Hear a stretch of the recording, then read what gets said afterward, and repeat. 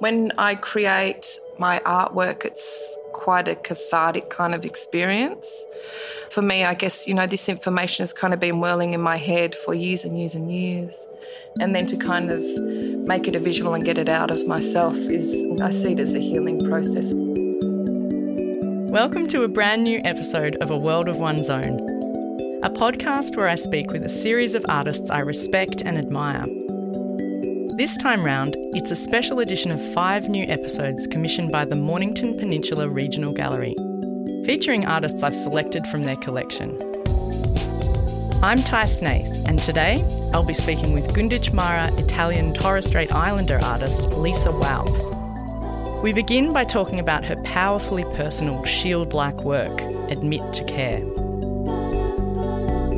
I'd like to welcome you here, not that you're a stranger to this place, LISA WAUP, to the Mornington Peninsula Regional Gallery, and we are on Boonwurrung country of the Bunurong people. Welcome and thanks for joining us today. Thank you. I too would like to acknowledge the traditional lands that we're on today, the lands of the Boonwurrung and the Bunurong people. I'd also like to acknowledge their elders past, present and emerging. And thank you for having me. You're the first of this inaugural series on site, and we're at the Mornington Peninsula Regional Gallery. So it's a bit special. We're actually on site with your work. And the reason for this podcast series is just to speak about works on paper from the collection and 5 amazing women that have created them. So I thought we might start just by talking about this work that you have in the collection, and maybe you could, in your words, just tell me what it's about. Yeah. So this works on paper is called Admit to Care, and it's a digital print using old documents from my mother's time in care. So it's an actually enlarged document, and it's also an oversized copy of an envelope. And then I have a very linear drawing on top of it, which has been stitched, and it represents a shield. There's text in this image, so it's saying a little bit about what the document is, and also the numbering that is very apparent in the space, and the stamps of Department of Human Services on there, which was a part of the Freedom of Information Act. And I think this actual paper was through it says the Justice of Peace. Yeah. And it's from 2014. So. Yeah, the work was created in 2014, but this document would have been probably 1955. Yeah. So it's a fairly old document. The Queen has to get her head on there. Queen had to get her head in there. I remember, I think there was another piece that I'd done, and it had I put stamps because I love stamps too, but I was putting them upside down, and my mum was mortified. She's like, "No, you can't put the Queen upside down." I think you're allowed to put and the I'm Queen like, upside down. I reckon I will. So, and then there's stitching along the base of it, hand stitching with black thread. It's very monochrome. It's black and white, and I guess the linear drawing also kind of references Victorian traditional kind of imagery with the lines and the diamond shapes. And so they became shields. I originally did these drawings that were very shield-like, and then for this one I see it as the wood grain of a shield. So it was more... The more I got to know my history, the less layers it kind of was. Like it was actually layers of transparencies and, multiple layers. And then this series, it was really kind of becoming more 2D and amalgamated.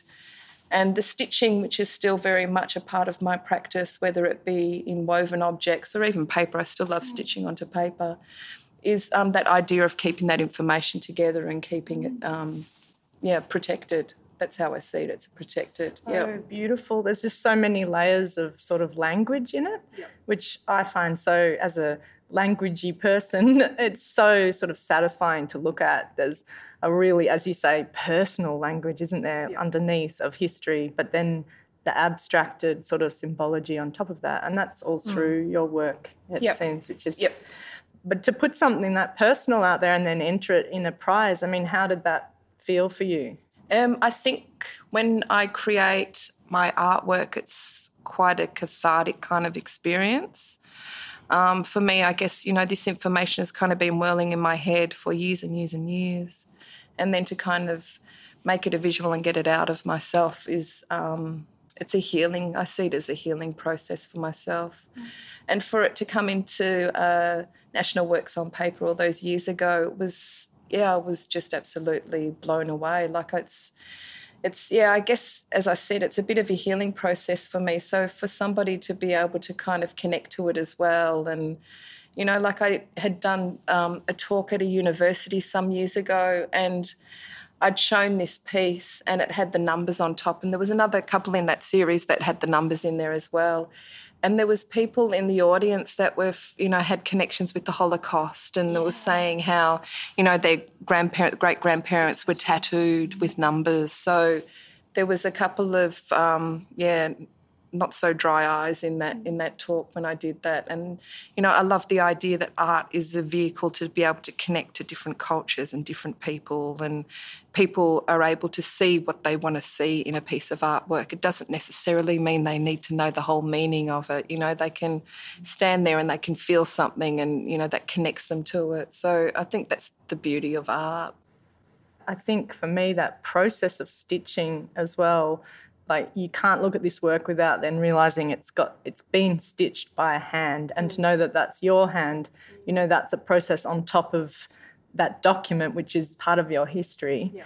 And to understand the stitching just takes time, and that took you time, and that's part of that healing. It's really, really beautiful, strong work. I'm so happy to talk to you about it. But maybe we could talk about that idea of stitching a little bit, because I feel like it's pretty strong in your work, isn't it? Yeah, most definitely. I think it runs through pretty much all of my work. And again, it's that idea of, keeping things together. And I think after this series, I started doing a little bit more with red. So red is very much a part of my practice. It might just have 3 red stitches in a woven object, or 3 stitches in the paperwork, or it might have a red line stitched across it. And for me, that represents bloodlines and connections, and whether it be connection to family or country or history, it's all kind of put together. And, I guess that's a common thread throughout all of my practice, regardless of what medium it is. Yeah. Are there different types of red? There is different types of red that I use. Yeah, definitely. You'd think red is red, but no, it's not. There is most definitely different colours. And I was like, I guess the idea of fine Wally as well at some stage, like it was. Where's the red? Where's the red? Yeah. And I love that that's so obviously blood. I mean, the red and blood and passion and. Yeah. And the rest of your materials are quite kind of natural in colour, aren't they? Like feathers and... Yeah, most definitely. It always stands out. Yeah. But there's always red underneath, isn't there, no matter what colour's on top. Yeah. And so that idea of, you said stitching together, which... What do you mean when you say stitching together? What are you stitching together? Yeah, I guess it's information. It's the keeping of my history together. And I guess it's a protected kind of element that kind of runs through my practice as well. Yeah, but the stitching's very much a part of it. And I guess it kind of reflects my woven practice as well. And I guess, looking back on it now, stitching has been a part of me for a very long time. And, even like my mum's a wonderful artist, and she's forever creating things using her hands and stitching, and mostly fabric and paper. And so I think I've learnt the love of stitching from her. And I probably, that green in there, that's from one of her beautiful cottons from France. It's like a silk thread. It's absolutely beautiful. So I've kind of claimed it now and bring it out every now and then. Use it sparingly. Most definitely, yep. And the idea of the purple and the green, I like the idea of the colours, like contrasting colours. But for me, purple is it's spirituality, and I guess purple for me is probably my favourite colour out of all colours. So it's so symbolic. I mean, that use of colour. But I love in this work how it's quite subtle because you immediately see the black and white. Yes. And then when you get up close, you see that really delicate green and purple, which is such a, I mean, that's sort of a story in itself, isn't it? Completely. Yeah, a lot of my work it's very layered. I won't say a lot. I'd say all of my work is very layered and I guess symbols within them. But, you know, as you just said, you know, you can stand back from that piece and you won't see the stitching until you kind of get closer to it and it's like, oh, gosh, yeah. And with your woven works, I mean, it seems to me a lot of them act almost as vessels or, you know, they have not a function, but, yeah, I guess a vessel is the best way to explain them. And is that is that just the form or is there a symbology in that as well? I feel when I weave, it's really guided. Like a lot of things that I've created, I don't even really know how I've created them until I've finished them. And then it's like, wow. Like recently it was Bayside City Council had acquired a few of my pieces and they brought them back to my house to have like an interview with them. And it was like these family members that I hadn't seen for such a long time. And it was like, oh, that was so lovely to see. And one of them was a dual figure. It was called Chosen Before Birth. And it was a figure that had two heads. So it represented the mother that I've grown up with and my birth mother, and then a baby cradled in the arms. And I looked at it and I thought, I don't even know how I did that.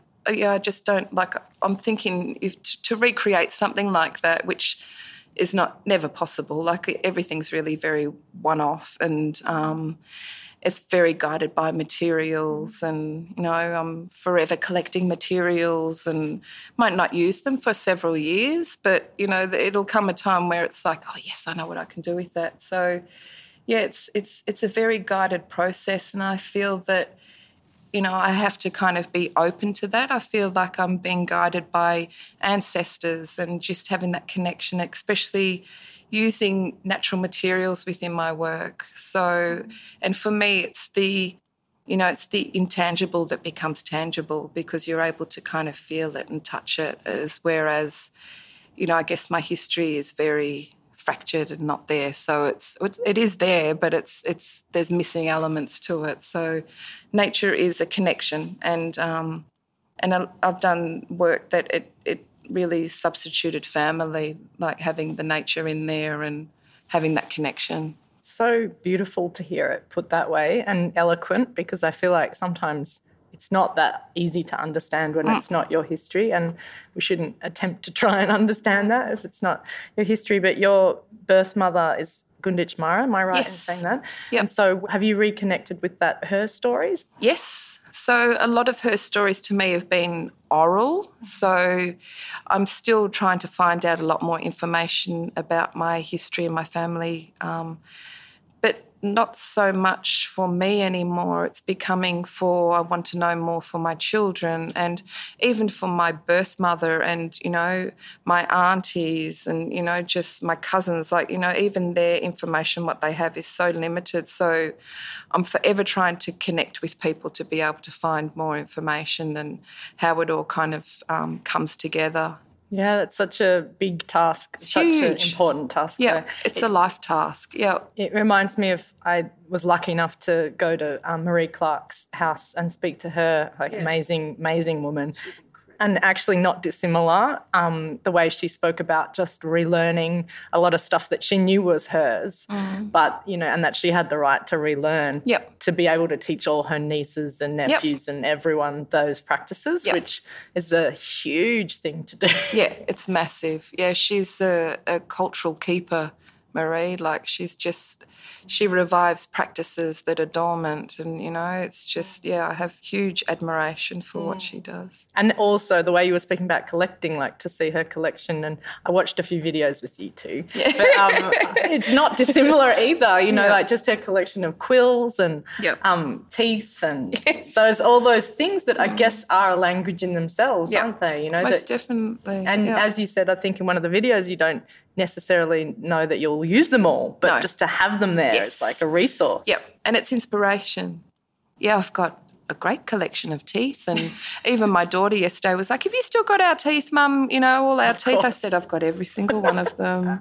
Yeah, along with some other animals' teeth. I've got heaps of animals' teeth and bones and feathers and, you know, and for me, I feel like I'm giving them another life, these creatures that are deceased or no longer. And, you know, I feel like I'm honouring them as well with creating something from them. Yeah, that's beautiful. And so paper, though, like with teeth I can understand, and even shells, they last so long. Yeah. But with paper and thread, I mean, how does that, at what point in your practice does that inform the more, you know, long-lasting things? I think paper is my first love for a medium. Like ever since I was a little girl, paper, you know, that was always there, paper. So I think with paper I love the idea that it's unforgiving, you know, it's... Once it's done, right? Yeah. And if you mark it or bend it or it's unforgiving medium. Can't iron it back out. No. I know, I love paper too, but it's, no forgiveness there. So is it at the beginning of your practice, would you say? Yeah, most definitely. And then you go from that, build on that. Yeah. Yeah, that's really interesting. And then I created a series of sculptures for ACCA. There was a wonderful exhibition there called A Lightness of Spirit as a Measure of Happiness. I remember that show. It was fantastic. The curator, Hannah Presley. And so these actually made a bit of a part of the series. I'd also created some small ones that I had them sitting there and I hadn't used them. So they became these cloaks on these figures that I created. So I like the idea of using paper as a sculptural item as well. Like, you know, even for the National Works on Paper for this year, you know, they're sculptures entirely made from paper. Even there's like little vessels that little figures sit in and they're made from paper pulp, and it's copies of my adoption records that I've kind of shredded and pulped and create these vessels. So, and in terms of you growing up, I know just from a tiny bit of research I did, you had Italian... They're my family. Yeah, awesome. And how did that, I mean, what did you take from that culture? Oh, gosh, heaps. Yeah. Everything, who I am, is from my mum and dad and my brother and my family, and, completely. I didn't find out about my Aboriginality until my twins, they would have been about 6. Wow. So they're 22 now? Yep. 22, 23, oh gosh. It's really amazing. So it's quite fresh, you know, like it wasn't that long ago. So my influence was my family, you know, and I guess the love of family. The Italians are big with family, you know, they honour their family, they do everything for their family. So that's been instilled in me from a very young age. So I feel very fortunate. And then I got married to a Papua New Guinean that I met him at university. So he was a year above me. And I remember going into the studio and there was a pair of pig's tusks under my table and I'm like, oh, teeth. Like, I was so excited. And then somebody said, oh, that must belong to that PNG guy that's in the year above. And I'm like, oh, okay. So I gave it to him. He still remembers to this day how I handed it to him. He goes, Mummy, you handed it to me like it was something so precious, you know, like, I think these are yours, you know, I'm giving them back to you. He goes, you keep them. So then I felt like he put a... ring on your finger. Yep. I was like, not cursed me, but he kind of put me in a spell. So... all these years I've been trying to find those tusks again. Like, but anyway, amazing. So, and then so when we finished uni, I went to PNG because he had to go back. He was doing a scholarship. And then that was in December I went there, and then February I was married to him, and then October I had twins, and this was all in Port Moresby. So I'd learnt so much, embraced his culture so much, and just I felt like I was home, like it was the most bizarrest feeling I've ever experienced. And then not until I came back and we were living back in Melbourne again, I was able to connect and find my mum, my birth mother, and she's like, you're Aboriginal, Lisa, and Torres Strait Islander. I'm like, okay. So it was like, wow, yeah. So I've learnt, he's been an amazing teacher for me. Papa, I call him Papa. He taught me a lot. I will never deny that. Yeah, he's taught me a lot about, I guess, just that tribal aspect, I guess, and, you know, what family and custom and law and, you know, he taught me a lot Such a beautiful story. And is his surname WAUP? Is that where your name? Okay. Yeah. Because that's quite an unusual. I've never heard it before. Yeah, his name is Naup. WAUP. Wow. Yep. And is he an artist also still? He is. Yep. Wow. Yep. He's in PNG, but he's an incredible artist. Yeah. Have you made work together? We've had shows together. Most definitely. A lot of times he's kind of like, there was one piece that I created and it was called a poison basket, and so it was inspiration from poison bags from PNG. And, he'd kind of explain to me different elements, or there was actually different elements that were put into this poison basket. It wasn't active, but it was just components of it. What is a poison bag? It's like a shaman's bag. Oh, okay. Yep. But mine was a basket. Yep. That's beautiful. Did you show them together? Or he hadn't made? No, he hadn't made. He just kind of talked about it. Yeah. Yeah. Wow. That's quite powerful. The crossover of influence. And he was lecturing at the University of Papua New Guinea. So then when I went there, I was teaching printmaking and photography, and he was more printmaking, but I was his right hand. Yeah. And so I guess, the poison bag basket idea is a good way to ask this question, but I'm sort of interested in how those objects that you make can tell a story without using words. Yep. How do you think they do that? I think when I create something, I totally put myself into it as I'm making it. Sometimes I know what the story is before I start, and sometimes I know when it's complete. And I guess depending on what materials have been used and how it connects to that and how that connects to that, and then this story kind of evolves from it. But a lot of it is materially driven as well, and I guess, and maybe I'm thinking about things as well, and it kind of gets woven into the story of it. And so partly listening to the materials and how they speak, and then partly influencing it a bit from what you're feeling. Yeah, most definitely. I know I feel like that sometimes if I'm in a bad mood, I just break my work all the time by accident. But if you're in a good mood, it just grows. It just flows. Yep. Yeah, it's quite powerful that your input. But then, like you say, some materials have to be able to give in a certain way, don't they? Yep, true. Yeah, I have a question that says, how do your works relate to ideas of identity and country? So maybe we could just talk a little bit more about that. Yep. I guess the idea for me is using natural materials for that way to connect with country, and I guess that also extends to identity.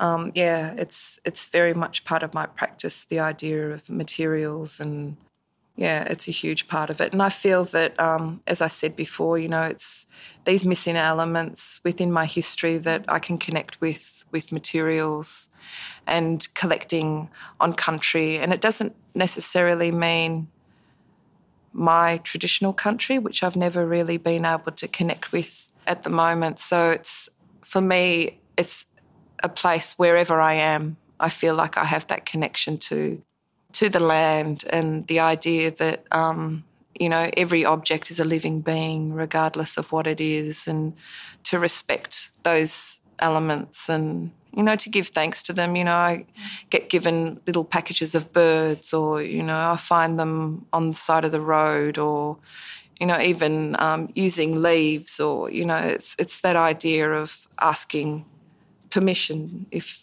I can use them before I just take them. It's not about taking, seeing it and thinking, I want to use this. It's that respectful kind of transaction in some ways. And then you also have just beyond your practice, I think it's important to mention that you have been that to lots of other practitioners. So you help run Baluk Arts. So at Baluk Arts, I'm the programs coordinator. I think the title now is Special Programs Coordinator. So I've been working at Baluk Arts since 2012. Baluk Arts is an 100% Aboriginal-owned art centre, and this is actually our 10th year, but it's kind of been hijacked by COVID. So we're going to do an exhibition actually here at the Mornington Peninsula Regional Gallery. It's a very small, I guess, focus on past and present.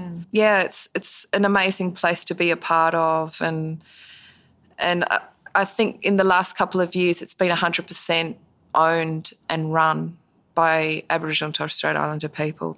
And previous to that, we had Tracy Smith, who is an incredible visionary, and she actually set up Bullock Art. So, and then it's kind of been passed on to us now. Yeah, so it's a special place. For me, I see it as a support, because a lot of people at Bullock Arts have very similar backgrounds as well. There's a lot of detachment from culture, and majority of them don't live on country. They live here. They've either come here or they've been born here, so they haven't really grown up from where they're from. So it's a bit of a mixed bag there, and I guess we all kind of feel the same way, that it's like a healing process, and, you know, having common bond with people that have similar backgrounds. And, yeah, I found that an amazing experience, you know, to be able to connect with people that, you know, were adopted at birth, or, you know, that, you know, you don't feel so alien in some ways or so isolated. Yeah. Yeah, not alone. No, exactly. Yeah. And together you sort of forge a new path. Yep. And then I think that process of like selling work and representing work gives a certain type of autonomy and power. Is that how? Oh, completely. Yep. And so, but facilitating that, I guess you have to have a certain way of, I don't know, putting it out to the public as well, and communicating that. Yep, most definitely. Look, we have people come into the Arts Centre sometimes, because I guess our work is very contemporary. We're, you know, urban artists as opposed to remote kind of artists. So a lot of people will come in and say, oh, where's the Aboriginal artwork on the walls? And right. we're like, oh, yeah, you're looking at it. So Aboriginal artwork is created by Aboriginal people. So regardless of what the medium is or what it's entrenched in story, it still has that connection to who they are, and they're explaining who they are within their artwork. Yeah. Yeah, and then wanting to share that, I guess, or people to buy it as well and respect it. Yep. And I guess that kind of leads that idea of collaboration to this. This is kind of a heavy question for me to ask, but I feel like it's important to ask for me and for everyone. Just as a white middle-class woman myself, and from German English background, I understand that I have a huge amount of privilege attached to my race and my identity. And I just wanted to know from you, like, how you see white women like me working for you in the future, working with you to make a different future. Yeah. I know you've done a bit of collaboration with like that amazing, like what you're wearing at the moment. I'm so jealous. I love it so much. It's beautiful. With Verna, right? Yes.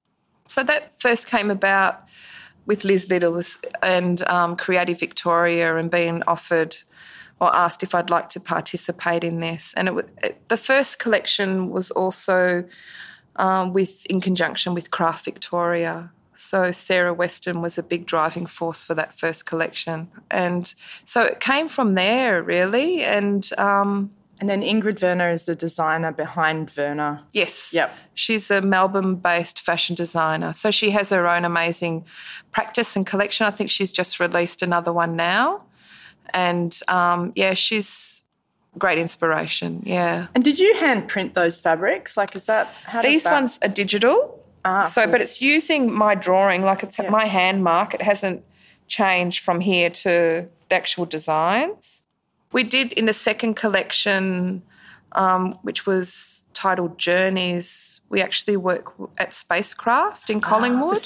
With Stuart Russell and his incredible team there. But they were more, I guess, prototypes, and they were hand-screened, and they were the ones that went to Hong Kong Business of Design Week. And, so that was an amazing experience working with Stuart. So how do you see that going forward, that type of collaboration? I think collaborations are really powerful. You know, if you get the right collaboration and the right connections, I think they're very powerful. You're getting two people coming together with different knowledge to be able to create something quite magical. So, there's a lot of trust that goes into doing collaborations. And I guess for me, you know, it's not something that would have happened straight away. It's something that takes time. You know, all of those designs that are within those collections are personal stories. So I really wanted Ingrid to kind of understand who I was before we kind of really just push things out. But we didn't really just push things out because it's very, I see them a bit like my practice. They're limited edition. They're not mass produced. The quality of the materials are beautiful. And But how do you feel about like white women like me wearing that? Yep. Yeah, but I'm white too, like I'm mixed. I'm both. So I don't have a problem with that. I feel a huge amount of pride. I see people, people take photos and send them to me. I'm wearing that. I get a huge amount of pride. For myself, I know that when I wear them, I feel a little bit taller and prouder and, and the idea to be able to, start conversations. Oh, wow, that's really, what is it? And, it starts these conversations. And, fashion is a really powerful vehicle for doing that. Like people wouldn't really think about it. Didn't that collection go to the catwalks in Paris or something? No. It was somewhere international. We went to Hong Kong. Hong Kong. Yep. Still? It could go was to amazing Paris. Though. It was an amazing experience. Yeah, it was huge, wasn't it? And the demand, you had to do a second. Yeah, we did the first one and then we've done a second one and now we're kind of thinking about another one. So we're just creating dreams at the moment and stories and, we meet each other once a month and we talk about things and I'm madly drawing. I keep drawing. Like these are all drawings from my visual diary. So beautiful. That Ingrid's kind of translated. And I've always loved fashion. As a younger person, I'd make my own clothes and my mum was an amazing sewer, so she taught me a lot how to make my own clothes. And my grandmother, this is, my Italian grandmother was a seamstress in Italy, so that was passed on to her. And then I feel like my mum's passed it on to me and, so it was a dream come true. I remember, as a much younger person, I'd create my own designs and then have my own label. I think I had puffy paint. I'd write my own label name and awesome. It was called LSD because my name was Lisa Scarcella and, designs. And, this was like when I was 16 or something. So, yeah. Have you still got those things? No. Yeah, that would be funny, wouldn't it? Yeah. Be cool in your retrospective. Oh, gosh, no. Puff paint, I was a big fan. Puffy paint, I love puffy paint. But so it is something that you can see going forward is a real vehicle for you to sort of, to exploit really, like. Yeah.